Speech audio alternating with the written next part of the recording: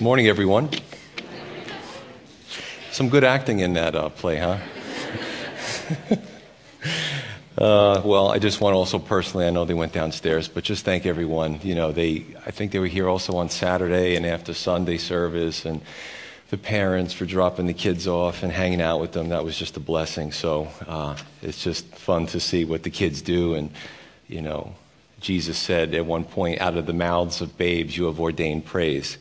So something simple as children who put that on and have a simple understanding of God, when we get older as adults, sometimes we complicate it. And it doesn't need to be complicated. Salvation is very simple. I want to take a few minutes of your time to just kind of talk about the creation story in general, and then come back to what you saw today in the Christmas story and see where it fits into eternity. So what I'd like to do is maybe even do it in play format. The opening scene, number one, the problem. Well, not the problem yet. Paradise. God created Adam and Eve and set them forth to subdue the earth, to have dominion, to tend the garden, they had some simple instructions to populate the earth, and things were going good for a little while, and then they sinned. They rebelled against God. They decided to go their own way. Both of them were complicit in that. Romans 3:23 says that all have sinned and fallen short of the glory of God. That is a fact. That includes you and I. Now, if you are struggling with the whole concept of Adam and Eve, two books in the Bible, the first book and the last book, that are being attacked is Genesis and Revelation. However, if you've been to Calvary long enough, you know that we go verse by verse through the Scripture. So if you stay with us long enough, you'll have gone through the entire Bible. Now, this is interesting because Jesus himself, the Son of God, in his own words, the Apostle Peter, the Apostle John, the Apostle Paul, all refer to the veracity of the Genesis account. And some, in the name of so-called Christianity, are attacking Genesis as an allegory. Why would Jesus refer back to Adam himself as a real person if it was an allegory? There's a little, as Christians, we need to really understand why we believe what we believe, do a little research as well. I'm just going to throw a little science in there for those who may not be buying the whole thing. Now, we're going to go back a few thousand years before the telescope and the electron microscope and all that other kind of neat stuff that are relatively recent inventions. But if you go back to Psalm 104, God told us, yeah, I know, the Europeans, the Italians, I'm from Italian descent, I don't know what they were thinking, but in the Middle Ages, they weren't reading their Bible, so they had a lot of confused ideas. But going back before them, going back before the time of Christ, God said in Psalm 104 that the universe is expanding. Now, what does science tell us today? The universe is expanding. But God said that a long time ago, so our scientists weren't original in that thought. In Psalm 19:6, we know that the Bible tells us that the sun was on a circuit around the galaxies, around the universe. Nothing really is in a fixed point. Even though our planets revolve around the sun, nothing's really fixed in the universe. So Psalm 19:6 said that. Again, we're going back a few thousand years when the Quran said that the sun retreated into a muddy marsh at the end of the day. The Bible told us in Isaiah 40:22 that the earth was round, that it was a sphere. Again, Christopher Columbus had to petition different monarchs because some were afraid that if he sailed far enough, his ship was going to fall off the edge of the earth. But if they were reading their scripture, if everyone had access to the scripture, you would know, again, thousands of years ago, the earth was round. Hinduism told us that the earth was supported by Ganesh, the elephant god, on his back. And you can still see drawings in some homes to that effect. The Bible told us in, was it Job 26, that the earth was suspended on nothing. It's just out there. Nothing's holding it up. When we went out and took photographs, when we went out into space and took pictures of the earth, no Ganesh, no Atlas. The Bible said it was going to be that way, and it was. Everything that the Bible said has been true. So let's move on from the Genesis account. The second point here is the impasse. So all have sinned. I'll admit that. I'm a sinner. I have to repent. The impasse is Habakkuk 1:13. The prophet says that God's eyes are too pure to look upon wickedness or to behold evil, let alone live eternally with sinners. Now, God cannot be in fellowship with sin. God is perfect. I'm sure all of us, if we've lived long enough, have met someone who thinks that they're perfect, but the truth is there is one that's perfect, and it's God himself. No one can kind of even take a close second on that. So reconciliation on our part, and I'll just use myself as an example, I can't attain him. If we really understood it, we even read the book of Revelation. On the black and white paper, it talks about the glory of God and the angels, worshiping him and praising him, and the elders bowing down before him and taking off their crowns and laying at his feet. So when we really understand how magnificent God really is, I'll tell you, I'm going to be the first one to tell you that I can't get to him on my own merits. So that's the impasse. The solution, a mediator. In the book of Job in chapter 9, when he was going through all these afflictions, he cried out for a mediator. Who will help me? Who will help me plead my case to God? There's a problem, there's an impasse here. Right? So this is what happened. Now, when we covered our 1 Timothy study not long ago, we're still in it, we learned something about Jesus, who was the great mediator, who is the great mediator.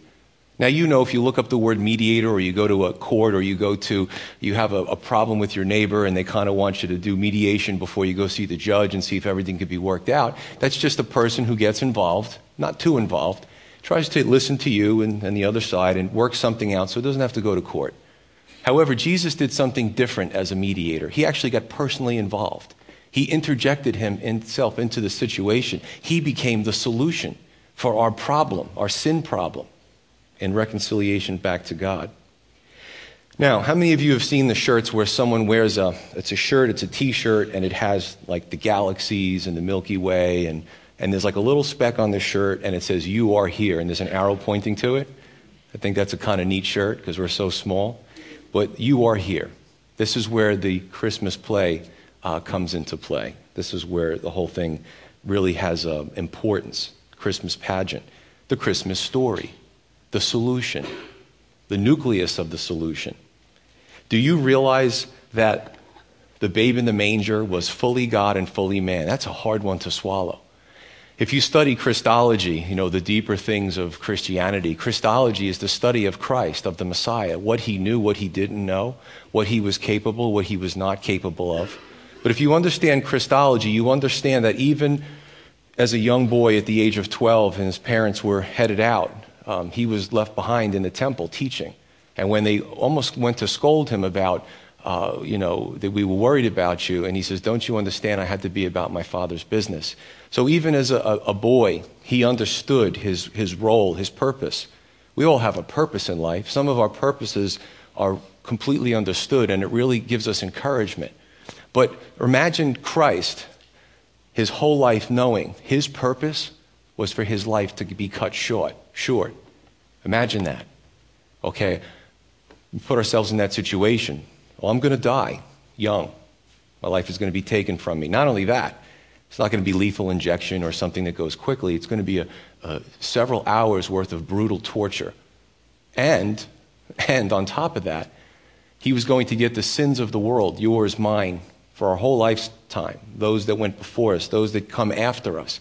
How does that happen? It's almost like I think of those landfills with the trash, and you see the trucks backing up, and they just start, the hydraulics raise up all the trash that's been picked up, and it opens up and it all comes out. It smells, it's disgusting, it's dirty, there's maggots. Well, it's like a truck backed up on Jesus and just opened it up, and all the sins of the world were dumped on him. Now, I'll tell you what, I'm a sinner, and we couldn't die for the sins of someone else because we have sin ourselves. It stains us. But I don't even like my own sin. I certainly wouldn't want to take everybody else's sins upon me as well. That's something that Jesus did. So let your mind be wrapped around that for a moment. John 3:16 says, "For God so loved the world that he gave his only begotten Son, that whosoever would believe in him would not perish, but have everlasting life." 17, "He did not send his Son into the world to condemn the world, but that through him, Christ, the world might be saved." 2 Corinthians 5:21 says, and I'm skipping around in different books. I'm going through different time periods. But what's amazing is I'm going through different languages. That was translated into English. But what's amazing is all God's word, it all lines up. It's in harmony with each other. None of these things contradict another.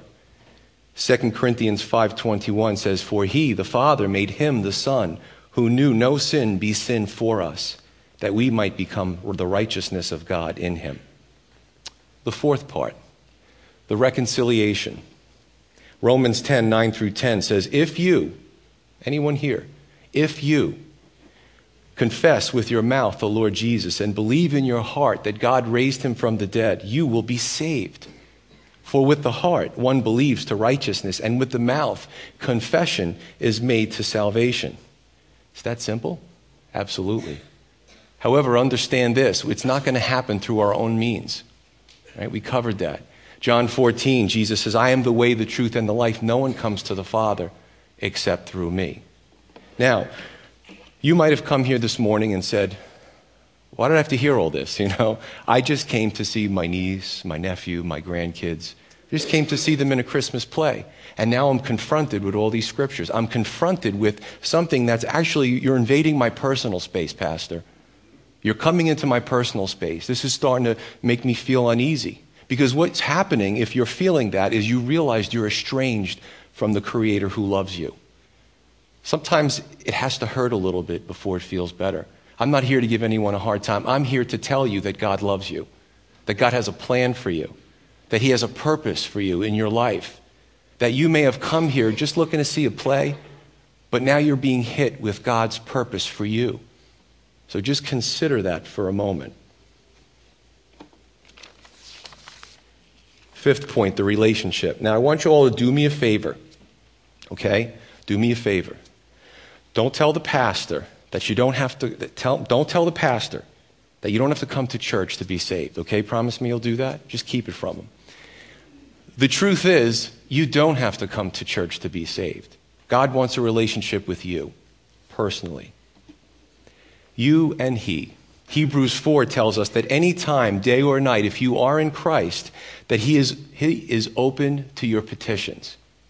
How many of you saw the old Batman movies, the old flicks with Adam West, and, Commissioner Gordon had a phone, and Batman had a phone, and when Commissioner Gordon was in trouble, he picked it up, and that red phone would ring, right? What if Batman was out raking the leaves? What if he was having a bathroom break? Something very important wouldn't get to Batman. But the important thing to understand here is, according to the Scripture, this is far better than the bat phone. Now, you can be wherever. You can be in dire straits. You could be in a situation where you're being drawn into a temptation or a sin, and you cry out to him. He will pick up that phone. Right? There's never a busy signal when it comes to God. But understand this, you have to make the attempt. He gave you free will. It's your choice whether you want to contact him or not. Understand that. Sixth, the assembling of the saints. What is church for? Hebrews 10 tells us not to forsake the assembling of the saints. So what is the purpose of church? Number one, we worship God because he deserves it. Two, as many have done before, we enjoy people seeing them come up to the front and receive Jesus as their Lord and Savior. That's the day of their spiritual birthday. We all are born once physically, but Jesus said you must be born again to see the kingdom of heaven. That's a spiritual birth, right? 3, we desire to be built up in the Word of God. We want to be matured in his Word. And 4, we desire then to go out into the world and to give the good news of salvation to everyone, because I'm so excited that I'm saved and he saved me from my life of sin and my life of damnation that I want to tell everybody else. Well, what do I have to do? Do I have to give you money? No, it's free. It's a free gift. 7, the closing scene. This is the last scene. This is the happily ever after part. Now, every story has to have a happily ever after part, right? Well, the really neat thing is this is a story, but it's a true story. And it's the best happily ever after that you could ever receive. Did you know, just curious, did you know, in 1 John 5, the disciple John, through the leading of the Holy Spirit, tells us that we can have assurance of eternal life in heaven with the Lord and our loved ones that died in Christ forever. That Revelation 21 tells us at that point there will be no more sorrow, no more crying, no more pain, for the former things have passed away.